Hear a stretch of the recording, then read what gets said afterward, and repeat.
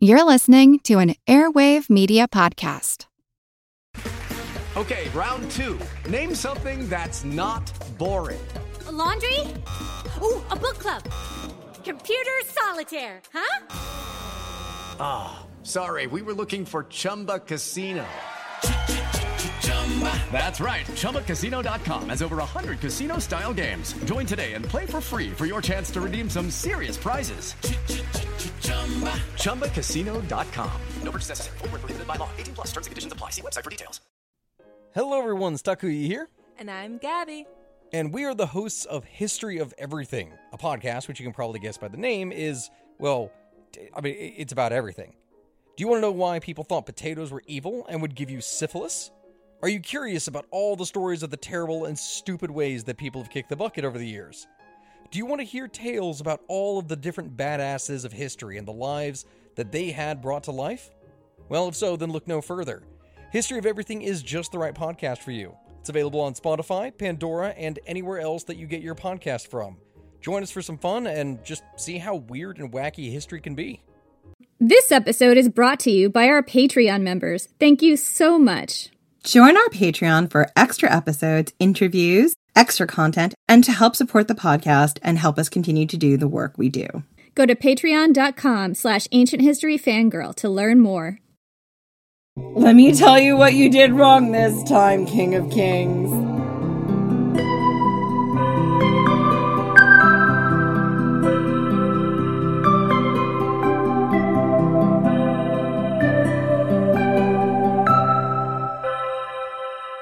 You know the moment he enters the tent that something is wrong. His eyes, which usually shine with laughter and kindness, are cold and remote, burnt-out stars. A part of you thinks, how could they not be, given all he's seen, all you've both seen? He takes your hands in his, and before he opens his mouth, you know whatever he says will be terrible. I've done all I can, Briseis. I've secured a promise that he will not touch you, but even I cannot stop this. His voice breaks on the last word, and suddenly you are afraid he will start weeping. You do not know how you will endure this if you have to comfort him. It is done then. Your voice is steady and cold. He does not know that you died a long time ago. 10 years ago, when his lover sacked your city, slit the throats of your father, your brothers, and husband. Your husband who had not yet put a baby in you, who left you with no kingdom, no children, nothing. Sometimes you are grateful that he left you with nothing. It is easier to survive this way, when each day you are just waking and rising for yourself. You've seen other women with children. Their eyes are more haunted than yours, especially those with daughters. They know that at any time the men will come for their girls, and there is no protection save a knife in the darkness, a doorway to the next life. It is, says Patroclus. Then what choice have I? You remember all those lessons your mother gave you when you were younger. Never show weakness to men. Hold your head high, you are royalty. Only allow yourself to fall apart when you're alone, truly alone, away from servants who gossip. Preferably, submerge your head in the bathwater or the sea and scream. I am truly sorry, Briseis. I promise he will not harm you. He's a greedy, selfish, small man, but he will not touch you. This is all posturing. It's just to send a message. It's symbolic. You'll be returned soon, and then Achilles will marry you. You cannot take a wife off a man. We've discussed this. No one will ever lay a hand on you again. You'll be safe.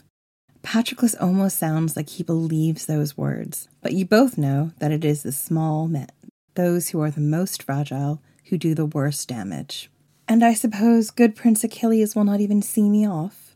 You want to spit his name. This man who destroyed your world again and again.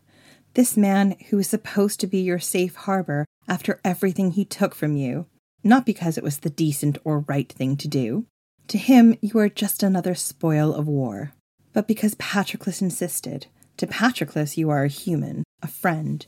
And because of Patroclus, you spent the last 10 years enduring in this terrible place. It has not been an easy existence, but it hasn't been as bad as some of the other women have had it. And for that, you cannot thank the gods. You cannot thank Achilles. You can only thank Patroclus. You know him as well as I do. He was ready to tear out Agamemnon's throat for you, but the goddess intervened. Now he will not leave his tent, not until the great king comes to him on bowed knees and begs him. Patroclus sinks to his feet before you. He bows his head. I am so sorry. Even after all this time, I am so useless. You look down at him. His eyes glisten with tears. You would like to tell him how unfair it is that he is making you comfort him. He has failed you. They have all failed you. But he is the one person on this God's forsaken beach who cares. And to see him before you, begging your forgiveness, gives you a sense of peace. He knows what you are going off to face, and his heart grieves for you. You bend down and place a kiss on his forehead. Do not weep for me. For 10 years I've been a spoil of war, but you never once made me feel that way. That is more than any other woman on this beach could hope for. You square your shoulders.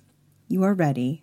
When the men come for you, their hands rough on your shoulders, coarse and cold, you do not look back. You cannot bear to see his eyes. It's better this way. I'm Jen McMenemy. And I'm Jenny Williamson. And this is Ancient History Fangirl. Last week, we followed Achilles to Aulis, where we explored the roots of his conflict with Agamemnon. This week, we're going with Achilles to war and taking a closer look at his relationship with the woman around whom the events in the Iliad turn, a woman named Briseis. Achilles had taken Briseis as a war prize at the beginning of the Trojan War, and the way he saw her, his relationship with her, while it's a bit hard to parse out, is intrinsically tied to this fact. To understand Briseis, her relationship with Achilles, and her reality on the Trojan beach, it's essential to take a closer look at how booty, including people, was traditionally divvied up in ancient warlike cultures, and the realities of women in war. Booty could be wealth and riches, furniture, vessels, livestock, basically anything that wasn't nailed down, and it could also be people. Women play a crucial role as booty in the Iliad, and this is where we have to take another pause and talk about what that actually meant and what happened to women during war. So this is your warning. This is going to get very dark. We're going to talk about violence against women, sexual abuse, rape, everything. You might want to skip ahead. It's a pretty long quote, and we do need to read you the whole thing, and then we're going to break it down. But it's important. You have to understand this, or else you can't really understand the Iliad. I think you can skip it if you really do not want this in your head right now, but we did feel it was important to include it because it really informs a lot of what we're going to be talking about next, especially Briseis and how her relationship with Achilles is sometimes romanticized. Like, we need to show you what's underneath that. Totally understand if you don't want to listen to this, though.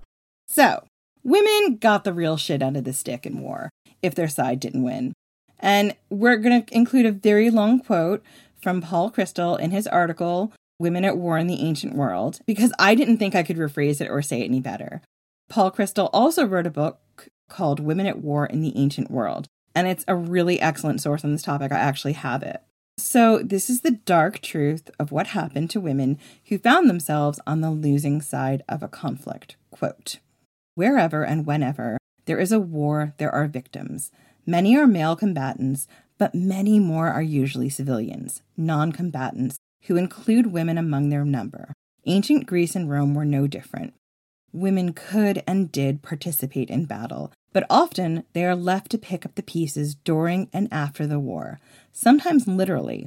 For women, more often than not, their war is not over when the war is over. Wartime sexual and gender-based violence has a real, enduring impact on women's lives long after the fighting has stopped.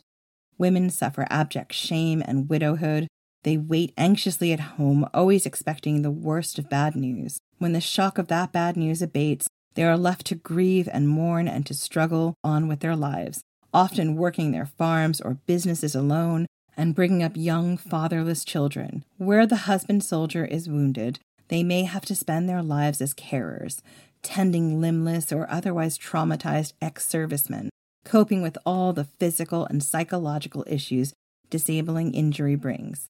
If raped, the women and girls are ostracized, rejected by husbands and families. They submit to body shame and loss of personal esteem. Sometimes they are displaced, their cities and homes wrecked or requisitioned, forced to move on as penniless refugees, carted off to strange and inhospitable lands with foreign languages and customs where they may suffer more prejudice and sexual and gender-based violence. just as often as they are sold into slavery or become concubines, considered no better than just another bit of war booty. Women and girls suffer unspeakable and abhorrent abuse, physical, sexual, and psychological. They are raped, sometimes orally and anally. They might be gang raped or repeatedly raped over long periods of time.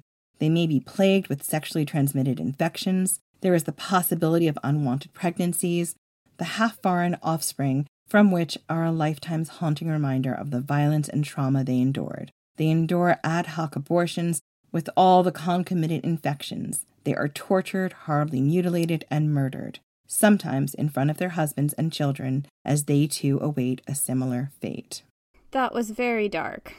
I think the thing is, what happened was I went on this deep dive to find out how booty was divided, which actually is also awful, but it's not quite as dark as this. And when I found this quote and I really got thinking over and over in my head about it, it kind of helped me get into the mindset of what life would have been like for someone like Briseis, one of the women who becomes Achilles' booty. You know, it's really dark. It's difficult to hear. It was difficult for us to read, but I also think that it's important because that relationship, like that Achilles-Briseis relationship, is romanticized. I mean, this is what happens in Troy circa 2004. I love that movie, but I think that it's important to understand the reality of this. And we're going to talk about Briseis coming up, so we want to keep this in our minds. This is the reality. People understanding and hearing and reading this epic at the time would know this, and some of them would have experienced it. Some of them would be experiencing it. Like, one of the really interesting things that I didn't even think about is the long-standing effects of, like, when your husband comes back from war and he's been traumatized or he's lost limbs or your relationship is so strained, like you were so happy to have this person back, but you're both so changed and different from this experience. How do you put your lives back together, even when that's maybe the best of options? And I also want to say here that this is not something that was limited to the ancient world. So what happened to women during war, what still happens to women during war even today, was and is horrifying. It was a never-ending nightmare. And the worst of it was that when the war was over, when they'd watched everything they loved burned or brutalized, they were then brutalized and forced to live, either as wives or enslaved to the men who had destroyed their worlds. One of the things that could happen to women in war in the ancient world was that they could be handed out as booty to the conquering quote-unquote heroes. And I think there's something really important to mention here about gender in war and about how war affected gender and may still affect gender today. We talked about how the ancient Greeks painstakingly constructed gender. In this episode, we've talked about how the impenetrable penetrator dynamic for male gender kind of broke down and devolved into smash and grab masculinity. But for women, gender at war looked like gender as property. And perhaps it was most pronounced at war, but this absolutely bled over into peacetime a lot. Women were legally considered property throughout the ancient world in most times and places, even when not at war. Even going really far into the present and in some places still in the present. Absolutely. And it's hard to believe that this didn't stem from ancient warlike cultures and how women were treated as spoils. I mean, I think that's linked. Anyway, so after a battle, the property of the losing side, not just the warriors, but community property as a whole, women, men, children, people, would be pooled together and then doled out. So who got the best cut? This is kind of fuzzy. The king might get the best cut, but the thing is, a good king knows that he has to keep his best people loyal and motivated. And if a king is to be seen keeping all the best stuff for himself, the smash and grab warriors are not going to stay motivated to bring that booty in. And this is how the warriors got paid. They were not getting a salary to be at war. They got paid only in what they could take. Again, this is why it's super important that the guy you're serving under, your smash and grab leader, is good at getting that booty. Gift giving was an important part of a warlord's job and how he kept power and influence, to the point where in the ancient world, in some cultures, it made more sense to give away your wealth to your best warriors than to hoard it.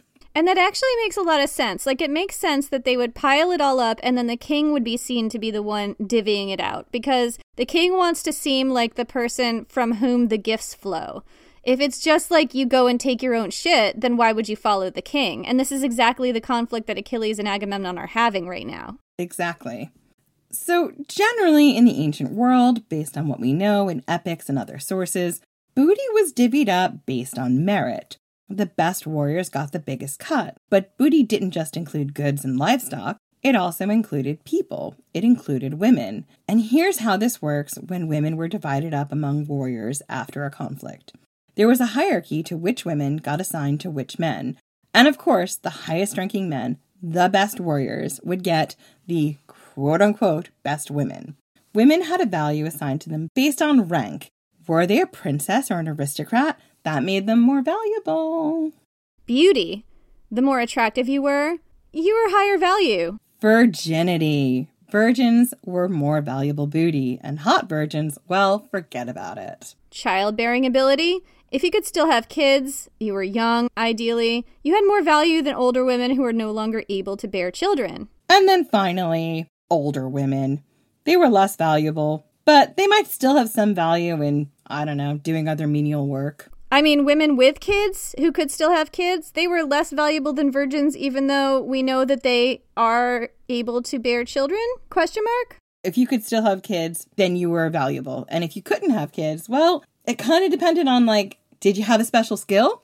Did they even ask you that before they killed you? I mean, and my question is, if a woman is an aristocrat, but she has kids already, is she less valuable than someone who's a virgin and a hottie? I don't know. I'm just trying to, weigh all this stuff. I mean, look, this is a toxic lens to go down, but I mean, essentially, this is how it broke down. If you were an aristocratic woman who was still relatively hot, even if you had kids, that would put you probably up there pretty high. It's just questionable. The logic breaks down is what I'm trying to point out. A woman who already had children and who's still of childbearing age, she has proven that she can bear children, because this isn't necessarily a given. Some women were infertile. 1 in 3 women died in childbirth in some ancient communities, depending. This is a woman who's proven her ability to bear children, but a virgin is more valuable somehow? I don't know.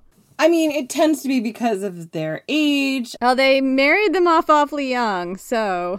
Well, that's what I'm saying. We're talking about quite young girls. We're talking about real dark nonsense. And we're also talking about sometimes girls who would have been seen as being priestesses. And I guess, I think it's because they were virginal, right? Depending on the god, really.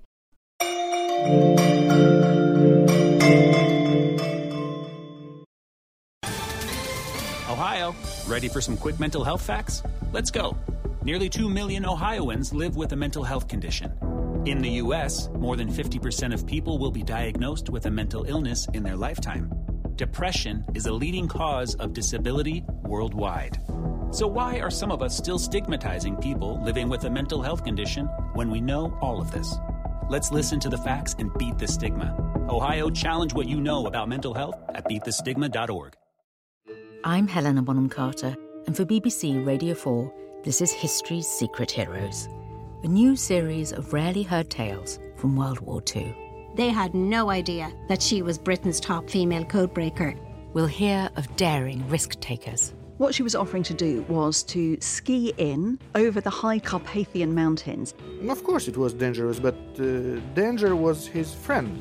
Subscribe to History's Secret Heroes wherever you get your podcasts. Hello, everyone. You may recognize me as Gabby from the History of Everything podcast. And my name is Brenna, and you don't recognize me from anything yet. Together, we're two scientists who explore all of the weird little questions and conspiracies of the universe in our new podcast, Mystery of Everything. Everything has an explanation. We hope. But that is what we're here to figure out. We will dive into the science behind many popular conspiracy theories, such as vaccines causing autism, flat Earth theory, and was the moon landing fake? And if so, why the heck would anyone even do that?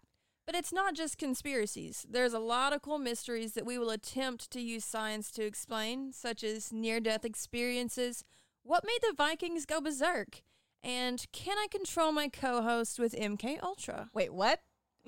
Anyway, make sure to check out the Mystery of Everything podcast everywhere where you find your podcasts.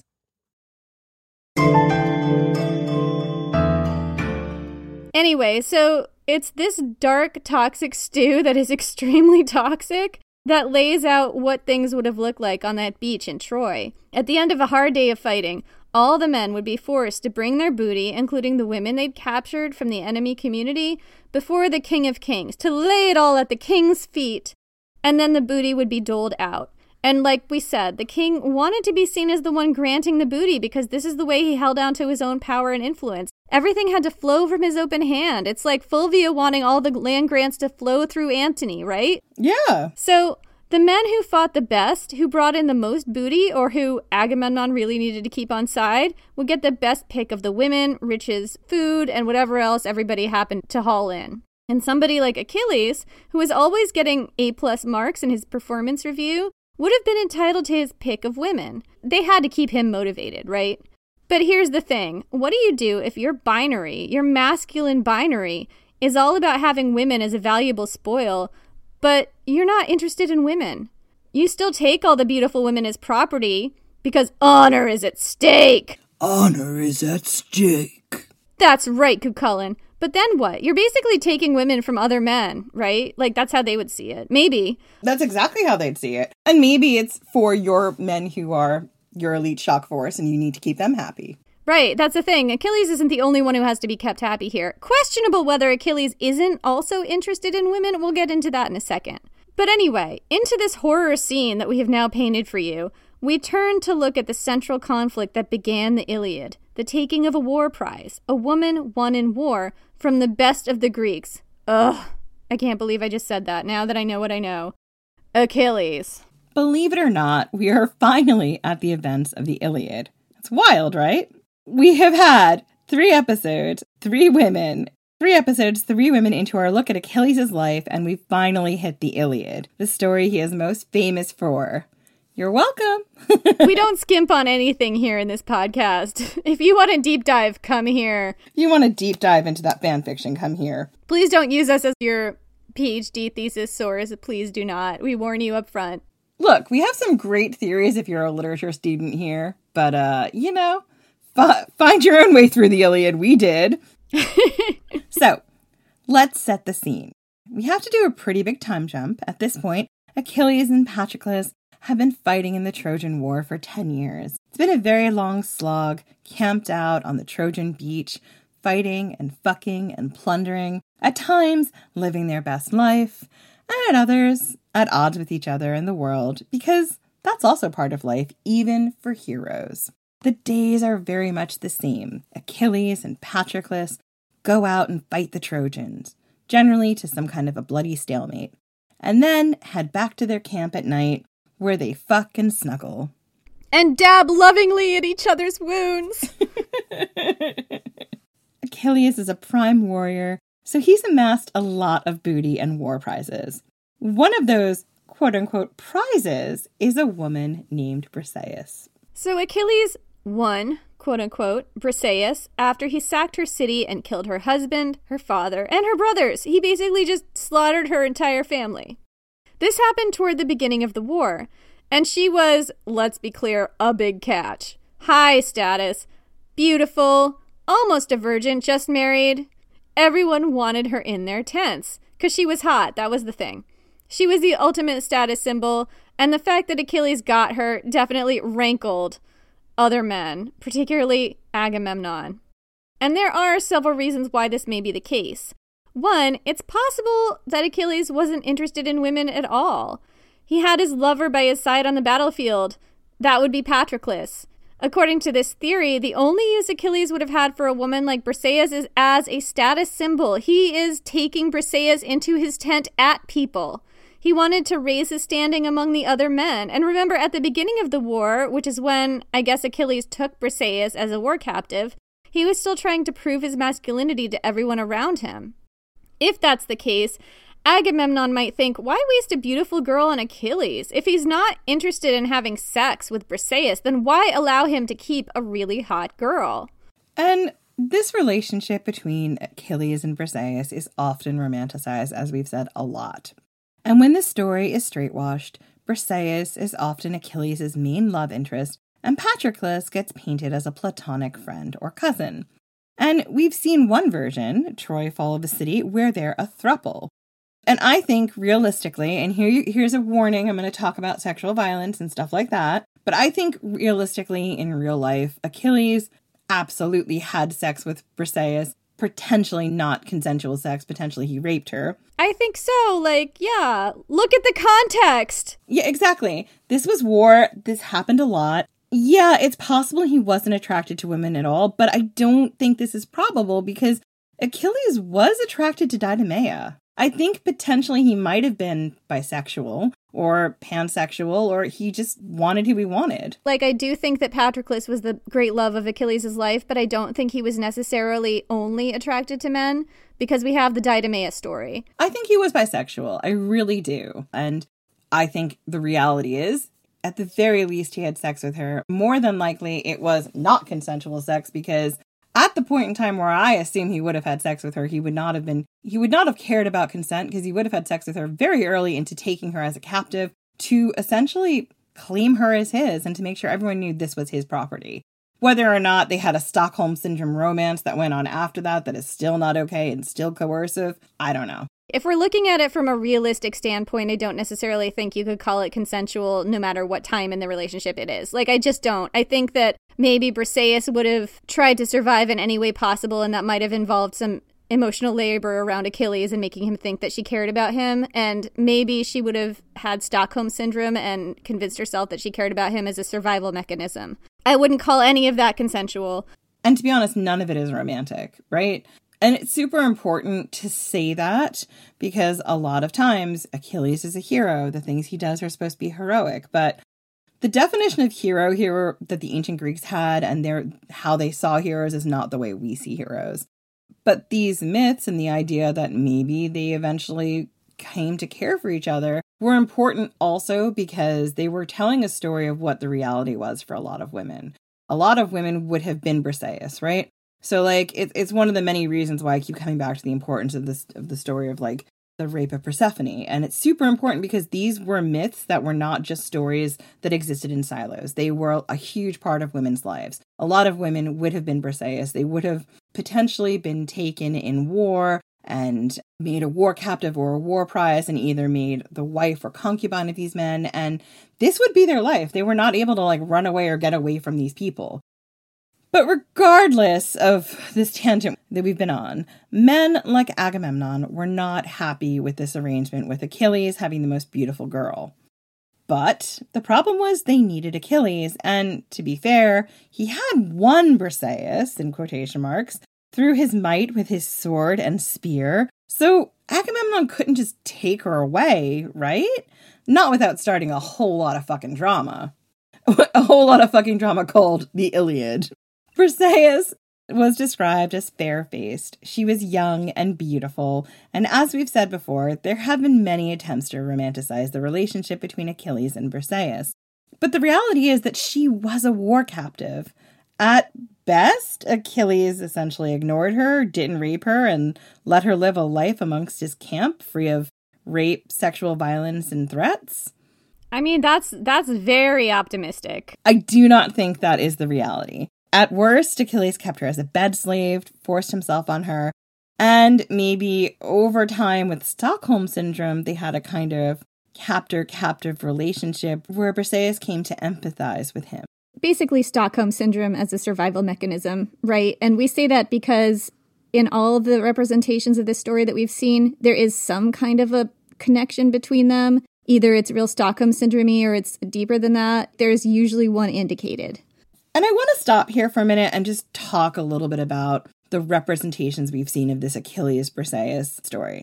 So let's talk about Troy 2004 first, because I think that is the most problematic, most straight-washed, most lovingly romantic that you can get. It is pure fantasy.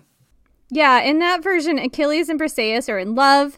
He takes her at the point of his spear and then lovingly dabs at her wounds, and then they have amazing sex and they're in love with each other. So essentially what we're seeing here playing out is an enemies to lovers trope. And I don't think there was a single female in the writer's room at this point in time. And there is absolutely no look at the idea of consent or how a woman would feel about this.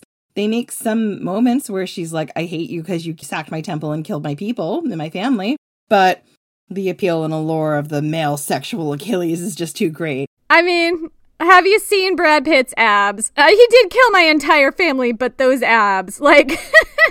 And I think the super important thing here is what Troy 2004 does that's going to be different from some of the other versions we talk about is it firmly makes this a fantasy. There is nothing about their relationship, or really most of the relationships of the other characters, that doesn't feel fantastical and larger than life and not at all within A, the binary that these stories existed. I mean, we're all the people of color. Or B, within like, it doesn't take any time to really delve too deep into any of the meat behind the Iliad or the story they're telling. And you kind of have to take it for what it is, which is very surface and very sword and sandal epic. So, okay, so this is the most romanticized, most straight-washed version. The most ridiculous version. Let's go into The Silence of the Girls. So The Silence of the Girls is a novel by Pat Barker, which is from Briseis's perspective, and it really treats this realistically. This is not romantic. This is a war captive situation where the relationship between Achilles and Briseis is rape. I think they do come to have kind of a...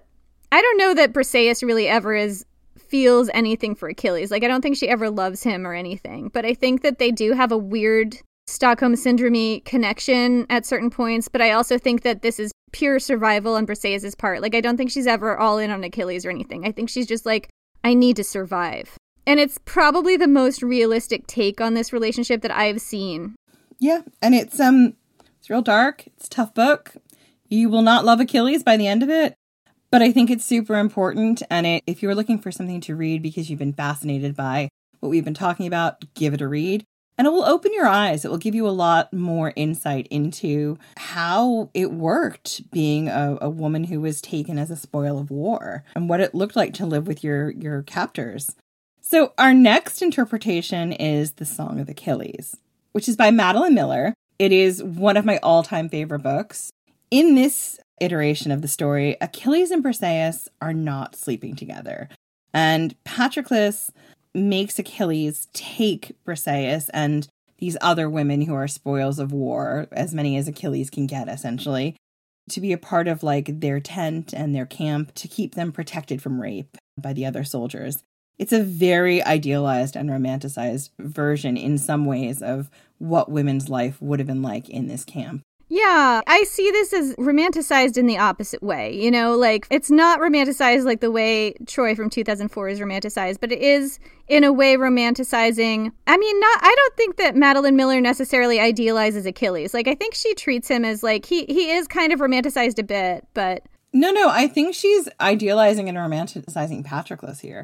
He's the one who says, let's do this. And he comes out of this as a huge romantic hero because it's like, as a woman reading this book, you're like, God, I hope there's someone in this army like Patroclus who will just take me and make sure that, like, I'm safe. And, like, you get the idea that the women who are taken by Achilles, if they want to get with a dude, can get with a dude. And if they don't want to, no one's going to rape them. Yeah, I think it's a bit of an optimistic look at it from the historical perspective, but it is one way you can interpret it if you take the tack that Achilles just isn't interested in women. Maybe not even that he's not interested in women, that he's committed to Patroclus and they're monogamous, right? If you take that track, then that makes a lot of sense because, you know, maybe Patroclus is not okay with him having other lovers. It's all fanfic, but what I like about this version of the story is if you're gonna write a fantasy, if you're gonna write fanfic based on the Iliad and Achilles, like, it's kind of nice to see a reality where maybe women don't get the worst of things. Yeah. And then the fourth one we're going to talk about here is Troy, Fall of a City, which is a series on Netflix in which Patroclus, Achilles, and Briseis are in a threesome.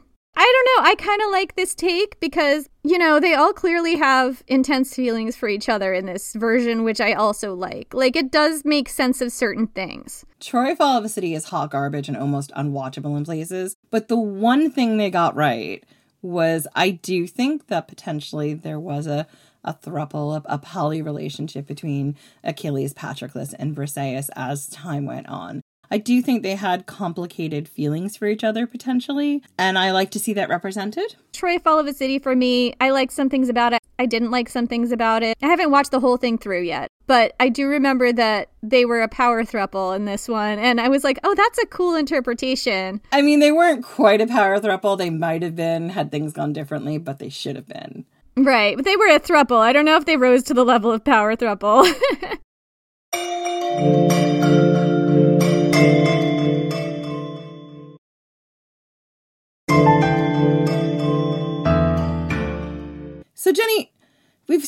4 representations. They all show us something different about this relationship, but which one is the most accurate according to the Iliad? Well, that's really hard to say, Jen. There are moments in the Iliad which hint that maybe there might have been a connection between Achilles and Briseis. I think there's more evidence that there's a connection between Briseis and Patroclus in the actual Iliad. But let's break it down, and you can judge for yourself what's going on here. So we'll begin with the famous opening lines of the Iliad. Quote, "Goddess, sing me the anger of Achilles, Peleus' son, that fatal anger that brought countless sorrows on the Greeks, and sent many valiant souls of warriors down to Hades, leaving their bodies as spoil for dogs and carrion birds, for thus was the will of Zeus brought to fulfillment. Sing of it from the moment when Agamemnon, Atreus' son, that king of men, parted in wrath from noble Achilles." So we wanted to include this because it really sets the stage for this part of the episode. We're going to talk about what happens when 2 men butt heads over their honor, their pride, and most importantly, their gender. This is toxic masculinity in action, and you can see it as far back as the Iliad. And we are going to talk about the relationship between Achilles and Briseis and Achilles and Patroclus as we go on. So we'll get there. We just have to talk about what actually happens in the Iliad, and then you'll see. So Agamemnon and his army sack the Trojan temple of Apollo in year 10 of the war. While they do this, they take a 19-year-old girl named Chryseis, not Briseis, Chryseis, different person. Her name means golden. Anyway, so this girl, at the end of year 10 of the war, is taken as a war prize. She's also pretty high up on the woman booty hierarchy. Okay, let's go down the toxic hierarchy here. She was a hottie, that's the most important one. She was a virgin. She was not an aristocrat, but she was a priestess, and that's also pretty revered. And she was a priestess of Apollo. They are 100% confirmed virgins. There's this extremely gross quote from this poet called Tzetzes, quote, "Very young and thin, with milky skin, had blonde hair and small breasts." Awesome. 19 years old and still a virgin. I mean, this guy is like leering at her through the text right now. So gross. I need a shower after reading that. That's a way to give us a real gross male gaze. So anyway, Chryseis is the daughter of a priest of Apollo, and she's a priestess herself. Apollo generally demanded virginity of his priestesses, so she is definitely off limits, unless Apollo wanted to sleep with one of his priestesses, in which case, I don't know what happens there. Poor Cassandra. Men should not be looking at Chryseis, but you know Agamemnon. He sees a beautiful young girl, and he has to either fuck her or murder her for a good win. And as you know by now, I am not kidding. So Agamemnon takes Chryseis for his, quote, war prize. He refuses her father's offer to pay a ransom to get her back. Her father's like, let me give you a ransom, and you give her back, and don't fuck with her. Because if you fuck with her, you're fucking with Apollo. And Agamemnon's like, 19 years old and still a virgin. She's all mine. And Agamemnon gets really into Chryseis. He tells everyone that he loves this girl more than his own wife, Clytemnestra. And Clytemnestra at this point in time would probably be okay with that. She's off running Mycenae, fucking Agamemnon's cousin, and plotting Agamemnon's death should he survive the war. There isn't much love lost here between these two.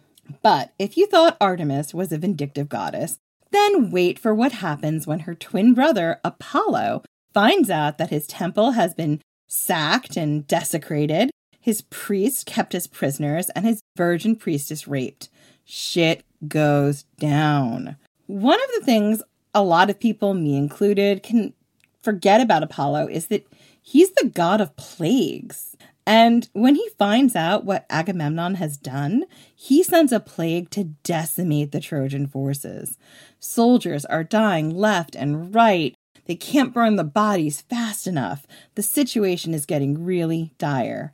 And so they turn to the prophet Calchas. And this is the same prophet who told Agamemnon that in order to get a good win, the king would have to sacrifice his daughter. So he's naturally like not everyone's best friend, particularly Agamemnon's. Yeah, he's always the bearer of bad news, and he's always like bumming Agamemnon out.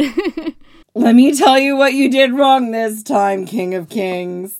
So Calchas is rightfully fearful of giving Agamemnon bad news. So he goes to Achilles and says, if I tell you what Apollo wants in exchange for lifting the plague, you've got to protect me. Please, This is what Achilles says in reply. Quote, "Swift-footed Achilles spoke in reply, 'Courage, and say out what truth you know, for by God, beloved Apollo, to whom you pray, whose utterances you grant to the Greeks, none shall lay hand on you beside the hollow ships. No Greek while I live and see the earth, not even if it's Agamemnon, you mean, who counts himself the best of the Greeks.' Then the peerless seer took heart and spoke to him, saying, 'Not for a broken vow or a missed sacrifice does he blame us, but because of that priest whom Agamemnon offended, refusing the ransom, refusing to free his daughter. That is why the god, the far striker, makes us suffer, and will do so, and will not rid the Greeks of loathsome plague until we return the bright-eyed girl to her father, without his recompense or ransom,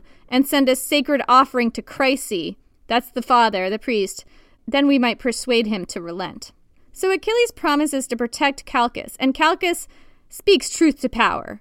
He's laying out Apollo's demands, even if Agamemnon doesn't like it, because Achilles said he would watch his back. And like you can imagine, this prophecy goes down like a lead balloon with Agamemnon. He's pissed. And since Achilles gave protection to this prophet, Agamemnon blames Achilles for everything. This is what Agamemnon says. Quote, "Brave you may be, godlike Achilles, but don't try to trick me with your cleverness. You'll not outwit me or cajole me. Do you think, since you demand I return her, that I'll sit here without a prize while you keep yours? Let the great-hearted Greeks find a prize, one that's to my taste, so the exchange is equal. If not, then I myself will take yours." So, Agamemnon, he's acting like the biggest dillhole on the planet. He's like, okay, you know what? We'll send Chryseis back, but you guys had better find me an equally smoking hot virgin to take her place in my bed. Or else I'm gonna take your war prize, Achilles. And if you want to know who that might be, it rhymes with Chryseis. And you know what? That actually makes sense in terms of the booty hierarchy. Briseis is about equal to Chryseis. Briseis is not a virgin, but then Chryseis is not an aristocrat. But both are hot. Key detail. This is really fucking dark, and it shows exactly how these men feel about women. I mean, I don't have to say that, but apparently I need to say that because we're now in ancient Greece. So, what this tells us about Achilles is fascinating. Achilles is willing to go against Agamemnon, partially because they have this long-standing beef from their time at Aulis, and partially because he's the best of the fighters, the one that Agamemnon cannot win this war without. Achilles knows that Agamemnon needs him. And Achilles does not take Agamemnon's threat, the one where Agamemnon threatened to take his female war captive, well. Achilles has a huge ego, and the idea that Agamemnon feels that he can just take something that belongs to him, something that he won in battle, is a huge blow to his honor and pride. Not to mention, this something we're talking about is a woman, a human, an actual person. So here is Achilles' argument for why he's furious at Agamemnon. Quote, "Why, you shameless schemer, why should any Greek leap to obey your orders to march or wage war? No quarrel with Trojan spearmen brought me here to fight. They have done me no wrong. No horse or cow of mine have they stolen, nor have my crops been ravaged in deep-soiled Phthia, nurturer of men, since the shadowy mountains and the echoing sea lie between us. No, for your pleasure, you shameless cur, we followed to try and win recompense for you and Menelaus from the Trojans. And you neither see nor care, and even threaten to rob me of my prize given by the sons of Greece, reward for which I labored. When the Greeks sack some rich Trojan city, it's not I who win the prize. My hands bear the brunt of the fiercest fight. But when the wealth is shared, yours is the greater, while I return weary with battle to the ships, with some small fraction for my own. So now I'm for Phthia, since it's better to lead my beaked ships home than stay here dishonored, piling up wealth and goods for you." Agamemnon, king of men, answered him, "Be off, if your heart demands it. I'll not beg your presence on my account. Others who'll honor me are with me, Zeus above all, the Lord of counsel. Of all the god-beloved princes here, you are the most odious to me. since war, contention, strife are dear to you. If you are the greatest warrior, well, it was some god, I think, who granted it. Go home with your ships and men and lord it over the Myrmidons. I care not for you or your anger. And here's my threat. Since Apollo robs me of Chryses' daughter, a ship and crew of mine will return her. But I'll pay your quarters a visit myself and take that prize of yours, fair-faced Briseis, so that you know my power exceeds yours, and that others will think twice before claiming they're my peers and comparing themselves to me face to face. There's a lot to unpack here.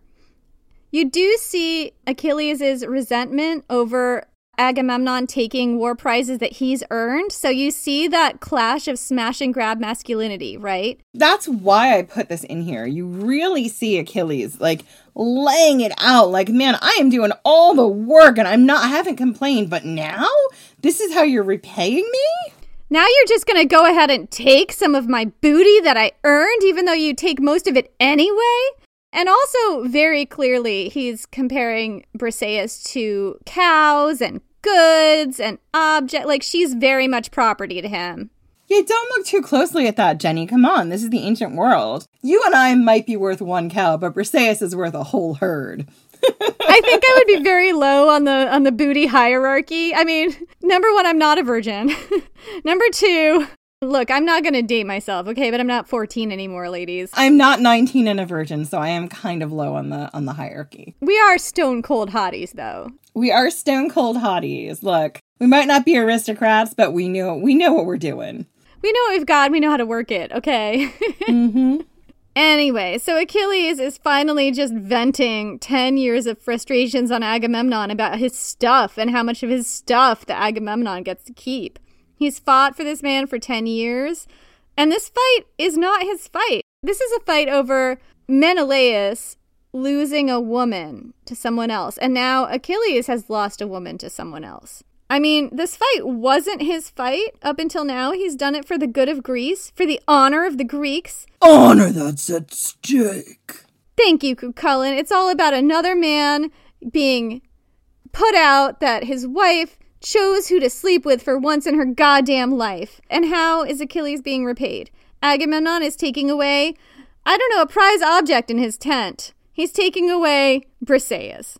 And it's very clear, like I said, that Achilles is talking about Briseis like she's property. Gender as property. He's comparing her to a cow or goods. But again, this isn't even about how Achilles feels about Briseis. It's about his status. Because Achilles dared to let the prophet speak, because he gave this man sanctuary to tell everyone how to lift Apollo's plague, Agamemnon has taken his rage out on Achilles. Because Achilles has challenged his status. And Achilles fires back with a fuck you if you want to be like that. I am out. You're challenging my status. I'm challenging your status. Fuck you, I'm out. There is so much fragile dick energy in the air. I'm pretty sure that the Trojan beach was filled with plague and fragile dick energy, and everybody was just dying of it. God. Anyway, is Achilles posturing when he compares Briseis to cows and wealth and goods? Does he actually see her as a person and care about her, but he's talking about her like this to Agamemnon for strategic reasons or something? Does he care about her because someone else he cares about her, i.e. Patroclus? We're told later on that Patroclus and Briseis are close. We're going to talk about that. It's coming up. Does their relationship mean that Briseis is also someone Achilles has come to care for? Are they in fact in a throuple? I don't know. What show are we watching? People have interpreted this all kinds of ways, as we've said already. We don't know. But what's on the page is that Achilles really does talk about her like property. This fight escalates. Achilles is at the point of literally drawing his sword and killing Agamemnon where Agamemnon stands when Athena appears before him. And she tells him, "Oh, look, Athena appears to enter the fray." Athena, symbol of the patriarchy. I bet this isn't going to be extremely toxic. And she tells him, Achilles, listen, you can't fight over a woman. It's wartime, and it's a woman. It's always bros before hoes, my dude. I love that Athena materializes in front of Achilles to say bros before hoes. Essentially, yeah. So, you can sit the fight out. You can sit the Trojan War out for right now. but you can't kill Agamemnon. And look, here's my promise to you. 3 times the amount of glory and goods will be yours. You can even make fun of Agamemnon, you can taunt him, but you can't kill him. There's some other plans for Agamemnon, don't worry about it. You can viciously roast him, but you cannot kill him. Athena here is like the goddess of heroes in the heroic endeavor, and she is literally just, nope, sorry, women don't matter here. She's referring to women as goods. She's like, I'll give you goods. If you want goods, I'll give you goods. You don't have to worry about this particular good if you want other goods. That's why I really struggle with her so much, because I love her as a concept, but then she does this. Anyway, Achilles agrees not to kill Agamemnon, but he continues to verbally harass the king. He makes a promise to Agamemnon, and it's a doozy. Gear yourselves up. Quote, I swear on this a solemn oath to you, that a day will surely come when the Greeks, one and all, shall long for Achilles. A day when you, despite your grief, are powerless to help them, as they fall in swaths at the hands of man-killing Hector. Then you will feel a gnawing pang of remorse for failing to honor the best of the Greeks. And, we covered this part of our story in our episode on Achilles and Patroclus. We're not going to rehash that here. Briseis is now seized by Agamemnon and taken away from Achilles. And Achilles is furious. He refuses to fight. He prays to Zeus and his mother to punish the Greeks, to let the Trojans burn the boats and be killed until they beg Achilles to fight again. Patroclus, finally seeing that the Greeks will all be slaughtered without Achilles' help, begs his lover to allow him to lead the Myrmidons in a charge. And well, we all know how that ended. Patroclus is slayed by Hector. Patroclus, the man Achilles truly loved, is slaughtered, essentially by Achilles' pride as well. When Patroclus' body is returned to Achilles, Achilles is bereft. He calls on his mom for comfort, and she goes to Hephaestus to make new armor for her son, the last armor he will ever need. Achilles ends his fight with Agamemnon, not because he thinks that Agamemnon is right. He's not even explicitly making peace with Agamemnon. All he wants to do is go onto the field as a mindless killing machine. He's had enough of love. Love is dead. Now he will have his fill of blood. The rage of Achilles. Everything is dead. Blood and gore. It's at this point that Briseis is also returned to Achilles, along with a mountain of booty and war prizes, probably also other women included in that. I think it was like 7 or 14 women also come with Briseis. Booty, that's what I said. And they were all women from the island of Lesbos. Were they hot? That's the key. They were all hot. Super hot. So, Briseis is returned with 14 hot lesbians. This is all terribly toxic. Agamemnon promises Achilles that he didn't fuck Briseis because that would be just a step too far in dishonoring Achilles. Everybody knows that Briseis is Achilles' property. And you just don't put your dick in another man's property. That's the rules. Bros before hoes, like Athena said. As the toxic masculinity goes. Briseis' reaction to Patroclus' death is kind of interesting, and we are going to go into it now. So this is what she says when she's returned to Achilles and she sees that Patroclus is dead. Quote, when Briseis, beautiful as golden Aphrodite, oh, those are fighting words, look out. Aphrodite, are you gonna smite anybody? I mean, to be fair, Briseis didn't say that. Homer did. True. Anyway, so when Briseis, beautiful as golden Aphrodite, saw the corpse of Patroclus mangled by the bronze blades, she flung herself on the body, shrieking loudly, and tore with her hands at her breasts, her tender neck, and lovely face. And the goddess-like woman wailed in her lament, Patroclus, dear to my heart, when I left this hut you were alive, and now, alas, I return, prince among men, to find you a corpse. So evil dogs my steps. I saw the husband to whom my royal parents married me lie there dead by our city wall, mangled by the cruel bronze, and saw my 3 beloved brothers meet a like fate. But you dried my tears when fleet-footed Achilles killed my husband, and sacked King Minos' city, saying you would see me wed to Achilles, that he would take me in his ship to Phthia, and grant me a marriage feast among the Myrmidons. You were always gentle with me, now I will mourn you forever. So Briseis grieved, And the other women took up her lament, mourning Patroclus, it is true, but also their own sorrows. As for Achilles, the Greek elders gathered round him, begging him to eat, but he groaned and refused. Indulge me, dear friends. Don't ask me to sate my hunger or thirst while I suffer so. I will not break my fast before sunset. So, what does this tell us about Achilles and Briseis and Patroclus and this whole relationship? It's really tough. Like, she's basically saying, Patroclus dried my tears and lovingly dabbed at my wounds when Achilles killed my whole family. And he promised that I would be married to Achilles. And that somehow made me feel better. What do we make of that? I have thoughts about this, okay? First off, let's assume Briseis has now been here for 10 years with Achilles, who is the man of man, right? Like, no one's gonna fuck with you if you were Achilles' girl. So she has had a certain level of protection. And that is good considering the men she's amongst. And I think that, you know, Patroclus is like, look, you can be married to Achilles. He is kind of the worst, but you'll be queen. You'll be protected. No one will mess with you.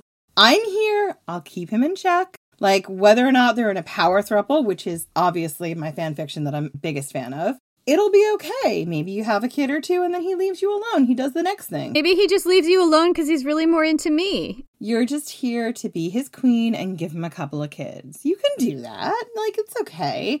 Or maybe don't give him a couple of kids. It all depends on your interpretation of this, like whether or not Achilles and Patroclus are monogamous. Exactly. And I mean, the interesting thing you have to say is like, right, they've been together now for, I guess, close to 10 years. There's no children. Where are the children? Great question. I mean, and if there are no children, does that mean that Achilles really wasn't fucking her? He was just fucking Patroclus the whole time? We don't know why Homer chose not to give us children with them, but we do know that Achilles definitely had kids with Didymea. So I don't know the answer to that question.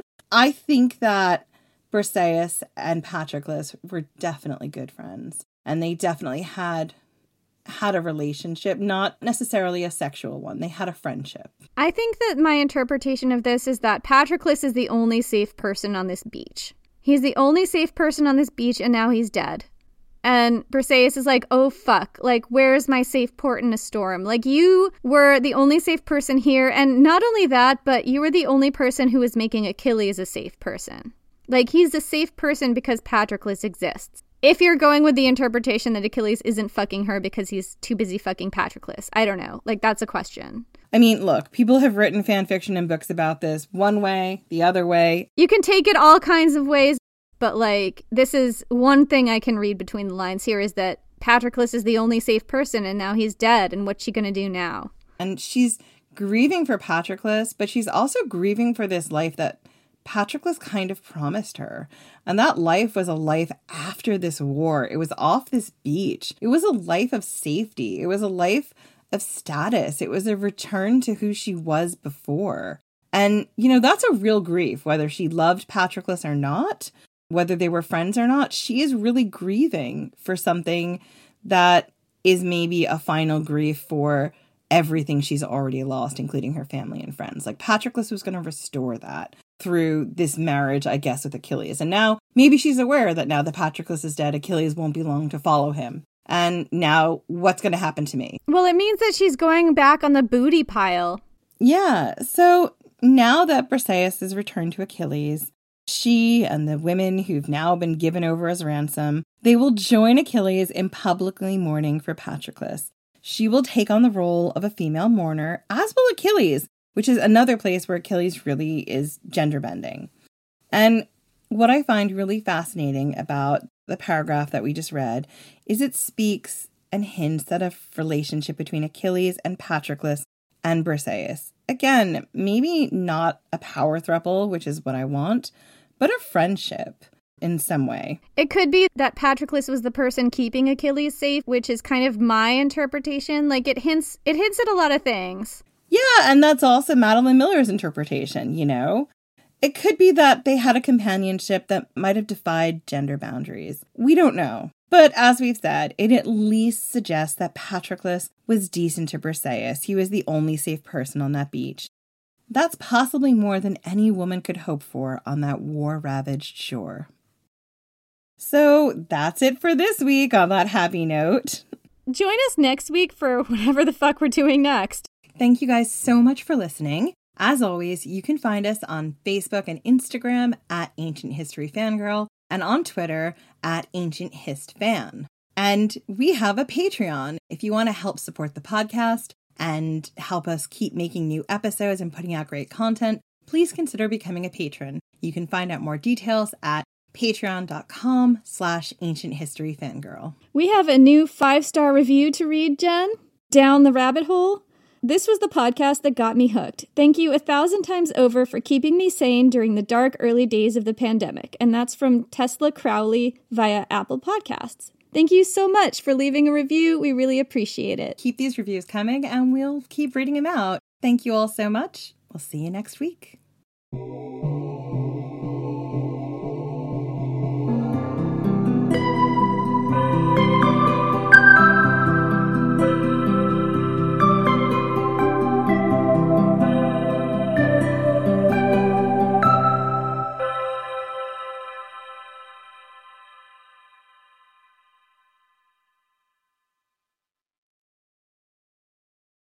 Hello, it is Ryan, and I was on a flight the other day playing one of my favorite social spin slot games on ChumbaCasino.com. I looked over the person sitting next to me, and you know what they were doing? They were also playing Chumba Casino. Coincidence? I think not. Everybody's loving having fun with it. Chumba Casino is home to hundreds of casino-style games that you can play for free anytime, anywhere, even at 30,000 feet. So sign up now at ChumbaCasino.com to claim your free welcome bonus. That's ChumbaCasino.com and live the Chumba life. No purchase necessary. VGW. Void where prohibited by law. See terms and conditions. 18+.